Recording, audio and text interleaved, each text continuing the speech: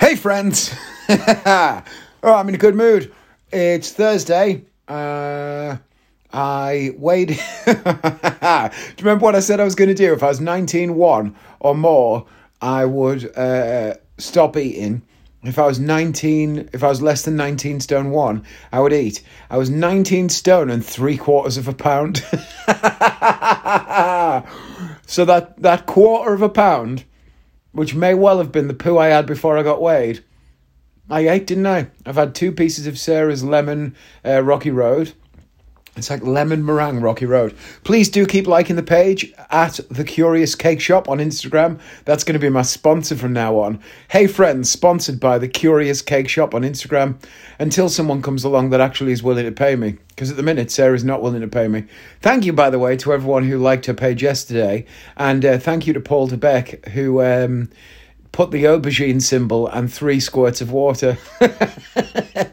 And thank you also to Bartholomew Simpson, Bart Simpson indeed, who did something similar but then deleted it and then just commented here from the podcast. Please let her know. In case you're wondering, no, it did not work. I did not get, as they say, lucky. We had a kebab instead. It's a wonder I only put a pound and a bit on. We had kebab. To be honest, it wasn't that nice. It's from a place that we've had kebab before, but I think they've got 2 different chefs, and this one is not up to the task. So I just had a calzone, which, as you know, I've talked about many times, and I always have pineapple in, but it was crap. It was not good. Sarah had like a spicy doner, but she'd had it before, and it was kind of this red, like tikka meat, and this time it came and it was normal kebab, so... we're not really sure what's going on. Maybe we should have another one tonight and find out. No, we shouldn't. But anyway, I've eaten, so I'm having chicken sandwiches and I've had some Rocky Road. So that was that. Came downstairs this morning. Joshua loved Great Gatsby and he loved the clothes and he especially liked Tobey Maguire's boater hat, so I bought him one. I think I told you that already, that I was going to buy him one. Well, anyway, it came. So I came down this morning and he's sitting on the couch in his full school uniform, but he's got the boater hat on as well. In case you don't know, and I'm sure you do, but a boater is one of those straw, very square hats with a kind of ribbon round it. The kind of hat you'd expect to see a barbershop quartet wearing. I think Dick Van Dyke wears one in Mary Poppins. But anyway, I met Dick Van Dyke, but that's another story for another day. He came to see one of my shows. I know that sounds crazy. Well, he technically didn't come to see my show. He was at a place that I was performing and he saw my show, which is not exactly the same. But hey, it was a nice thing. I'll tell you that on another day. And Scarlett Johansson, that's a funny story. Yeah, so I came downstairs. He's wearing the boater and his uniform. And I see him and I go, "Morning, dude." And he goes, "Morning, old sport." Morning, old sport. Like he's in Gatsby. And he said to me, "Can I wear this to school today?" And I said, "Oh, no, you really have to wear..." Because obviously I know the truth of it is, if he wears that to school, he'll get eaten alive. I said, "No, you've really got to wear it with a suit." He said, "Well, let's get me a suit." I said, "Oh, it's not the school uniform, is it?" He said, "Well, maybe I could wear it on a non-uniform day." I'm thinking, I'm running out of ways here to tell you that if you wear that at school, you'll get punched in the face. You have to protect your kids from these things. We shouldn't have to change our kids, should we? We should be able to change the world, but it is what it is. Maybe when he's a little bit older and he wants to wear that. Fair enough. He can wear what he wants. He does have a bit of a unique style when he's allowed to pick his own clothes. He regularly comes down when we say we're going to the shop with, you know, a fireman's helmet or whatever on. We usually just let him. What difference does it make? He's a kid, isn't he? So, yeah, it's good times. I was going to tell you about a couple of things today. I know I said I was going to tell you about Saga. So I will. I remembered the word as well yesterday. Remember I told you that there was a word? Oh, fuck, I can't remember what the word yesterday was now. There was a word that they were saying that was pronounced wrong. And, was it silhouette? Yeah. So I say silhouette, but sometimes people say silhouette. And I mentioned that there's a word that politicians always use, and it always annoys me. When you say the word issues, you say issues. Even though there's 2 S's, you put a shirt, don't you? Issues. Issues. Politicians, they always say issues. There are many issues to deal with, and they pronounce the 2 S's, but everyone says, "What's the issue?" Not, "What's the issue?" So that was the word that annoyed me. Issues. Issues. The other thing that annoys me is people drinking tea. Obviously, for our American friends, hot tea, not iced tea. If you say tea in England, everybody knows you mean tea, hot tea. Whereas if you say tea in America, I mean, Bart may correct me on this, because he did correct me on the temperature thing, by the way. Let me just find his message. He told me the correct thing. I was slightly off. 32 degrees Fahrenheit is freezing, not 34. Yesterday, I incorrectly said it was 34, but it's 32. Anyway, in America, if you say you want tea, people think you mean iced tea, I believe. Here, they know you mean... They don't even consider that you mean iced tea unless you say iced tea, and nobody drinks it because it's disgusting. But people drink hot tea. This is the thing I can't get my head around. If someone has a steak and it's a little bit salty, they'll think, oh, this steak's a bit salty. They might not mention it. If you have ice cream and it's a bit sweet, you might eat it, but you might not even mention it.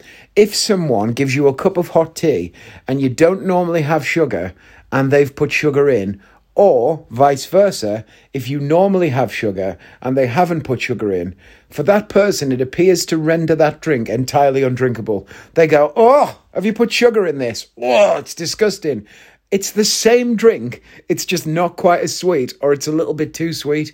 Or if they don't have sugar, oh my God, have you put sugar in this? Oh, I'm sorry. And they won't drink it. What the fuck is with that? It's nearly the same drink. It's only slightly different to the thing that you normally drink. And yet, it's undrinkable. That doesn't happen with any other thing. Any other drink that you like. If you have a vodka and Coke, oh, vodka's a bit strong. Don't worry, do you want some more Coke in? No, you're all right, I'll manage. Or this vodka's a bit weak. Do you want some more vodka? Nah, it's cool. Or, any food at all, basically any food or drink is fine. But tea, if it's not right, it's shite. I don't mind. I'll drink tea with sugar in or without sugar in. I couldn't care less. But most people have this reaction with tea. If you're one of those people, you piss me off. Sorry. Right, I told you I was going to tell you about Saga. Well, I didn't tell you it was Saga, but it was Saga. The Saga. The first time I ever did a cruise ship, it was November 2010. I was sitting in my living room in October, and my friend Andy Green got a call from his agent to say, can you do this ship? And Andy said, I'm sorry, I can't do it. By the way, have you noticed I'm on time? I started recording at 2:00. And I said I would. I'm back, baby. Anyway, he said he couldn't do it, but he said, I'm sitting with a guy who'd love to do it, I reckon. So he puts me onto this agent, and in a single phone call, because Andy had recommended me, I booked this cruise. That was how I first got my first cruise ship. So I don't know anything about it. He says you're going to fly out to Tobago, and you're going to fly back from Barbados. I think, oh, lovely, Caribbean. It gets to less than a week away, and he says, I've messed up the booking a little bit. The cruise is still happening, but you're not flying to Tobago. You're actually flying to Togo. And I said, as you would, where the fuck's Togo? Anyway, we both Google it simultaneously, and we find out that Togo is in West Africa. Now, it turns out that to fly to Togo, you need a yellow fever injection and a yellow fever certificate. I did not have one. I had to get one within the week. Then as I look into it further, it turns out that in order for your yellow fever certificate to be valid, you have to... You have to have it for 10 days. The little booklet that they give you, which classes as the certificate, isn't valid until 10 days after you have the injection. That's how long it takes, whatever they inject into you, to make it into your body and become a viable medicine.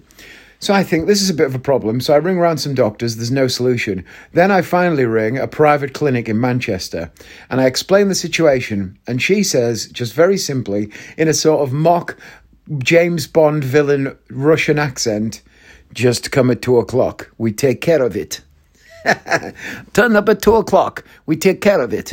Do you expect me to get an injection? No, Mr. Bond. I expect you to die. Like that sort of vibe, yeah? So I turn up to this place. I say, hi, I'm here for a yellow fever injection. She tells me to roll up my sleeve, gives me the injection over the counter in the reception, and then asks my name. I mean, it's phenomenal. Then she gives me the little booklet. Everything's filled in, except for the date. The only thing that's not filled in is the date that I got the injection. So I filled it in myself. And I filled it in like a week earlier than it was, so it had just come into pass as being valid by the time I was due to go on the ship. I mean, who knows if I could have died or not? I'd have probably got yellow fever. Who knows? As it turns out, it was all fine. And the 10-day thing is very, very precautionary. I had it within a week, so what's 3 days gonna mean? So I've got the certificate. All is good. I wish I hadn't. Let me get back to the story on what actually happens. So I fly out, and I fly from England to Amsterdam, which is a hell of an airport. And then I fly from Amsterdam to another place in Africa where loads of people get off the plane, and then the plane takes off again. I've never had that happen before. Sort of like a taxi. Loads of people get off, and then the plane takes off again about 20 minutes later and takes us to our final destination. Our final destination, which is Togo, which, as I mentioned previously, is in West Africa. I get off the plane, I walk across the tarmac, and I'm instantly struck by the heat. It's like 50 degrees Celsius. God knows what that is in Fahrenheit for our American friends. I'm going to look it up for you, though. Don't worry. I'm Googling 50 Celsius in Fahrenheit, 50C in Fahrenheit. Google understand that. So it is, it's 122 degrees Fahrenheit in West Africa at night in December. So yeah, ridiculous. I say it's like 50 degrees. It might have been 48, 47. I don't know. It was crazy hot. We go into this little building, which weirdly has got pictures of the president of that country everywhere. It's a bit of a dictator state, like, North Korea or whatever. Picture the president everywhere. You have to fill in all these forms. You're getting asked for money left, right and centre. You're not really sure what it's for. You leave that room and you head... Now, these same people that have basically just filled in all these forms with you, they let you go, and then you walk to the baggage carousel, which has only got about 8 bags on it, because it's the middle of the night and there's barely any passengers. I get my 2 suitcases, and I immediately get a hand on the shoulder. And the port agent is there as well. Now, the port agent is someone who's hired by cruise companies in other countries to look after people that fly in. So say you fly to... what's it called? Say you fly to Greece and you're being taken to a ship which is an hour from the airport. A port agent will be hired to come and pick you up the night before, take you to a hotel, then come and pick you up the next morning, take you to the thing. And they're all over the world, wherever there's port towns, and cruise companies use them very regularly, and they're called port agents. So he's there as well. So the port agent and I and these 2 security guards all go into this really small room, and my case gets put up on a table, and they open it up, and it's obviously got quite a lot of strange things in it. It's got an apron in it, which is covered in bloodstains. But they're not real bloodstains. They're fake bloodstains, because I'm doing this trick. This is 12 years ago now. 10 years ago, sorry. Which is like a wrist chopper, where basically it's like you cut someone's wrist and you cut their hand off, but you don't really. And as I go to do the trick with the person, I say, "Oh, I'm sorry, I haven't got my apron." And I put my apron on, it's covered in bloodstains, and it gets a big laugh. So there's a blood-stained apron in there. There's a wrist chopper. There's all sorts of stuff, which in fairness does not look like it should have been on a plane. But it's in the hold. You can put nearly anything in the hold, but I won't admit to what I've put in the hold in the past, because I'll probably get in trouble. Not anything mad illegal, like drugs or anything, or weapons, nothing like that. But, sometimes you need to get lighter fuel from one country to another, and, you make it work. Anyway, so bloodstained apron, wrist chopper, all sorts of... Imagine what a magician takes for a 2-week gig with him. I mean, it's insane. So the case is full of all sorts of stuff. They start pulling it out and asking me what it is. Now, at one point, he asks me what something is, and I tell him it's a magic trick, and I reach out to show him. And at this point, he grabs my wrist, turns me about, and throws me face first into the wall. And once my face touches the wall, his forearm is across my back to push me into the wall. And at this point, 5 or 6 guns are drawn in this room by guards. One of them is pointing into the side of my head, and the port agent I see move slowly out of the room entirely, escorted by another guard. And I'm thinking, well, I'm about to die here.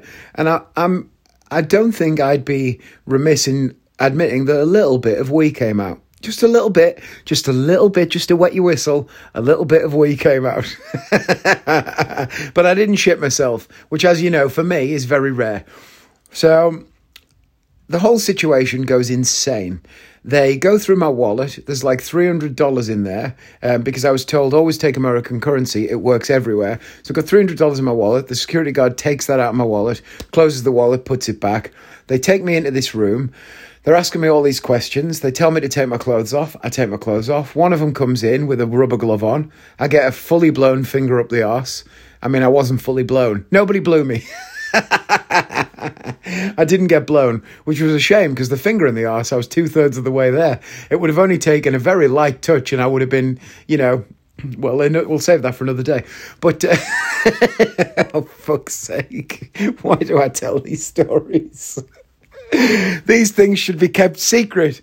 So anyway, I get a full-on finger up the arse and I'm left in there basically naked for about 20 minutes after. Then they come in, they put my clothes on the table, tell me to get dressed. I get dressed, no idea what's happening. I go back in the other room and my case is closed and everything. And they tell me to fuck off, basically. Get out of here. So I leave. The poor agent's there and he's out in the foyer. This story is going to have to be split into 2 parts because it gets quite a lot worse. How could it get worse than a finger up the arse? I know you're wondering. Well, you'll find out in part 2. I'll tell you this. I'll tell you part 2 of the story tomorrow. There you go. All right. Bye, friends.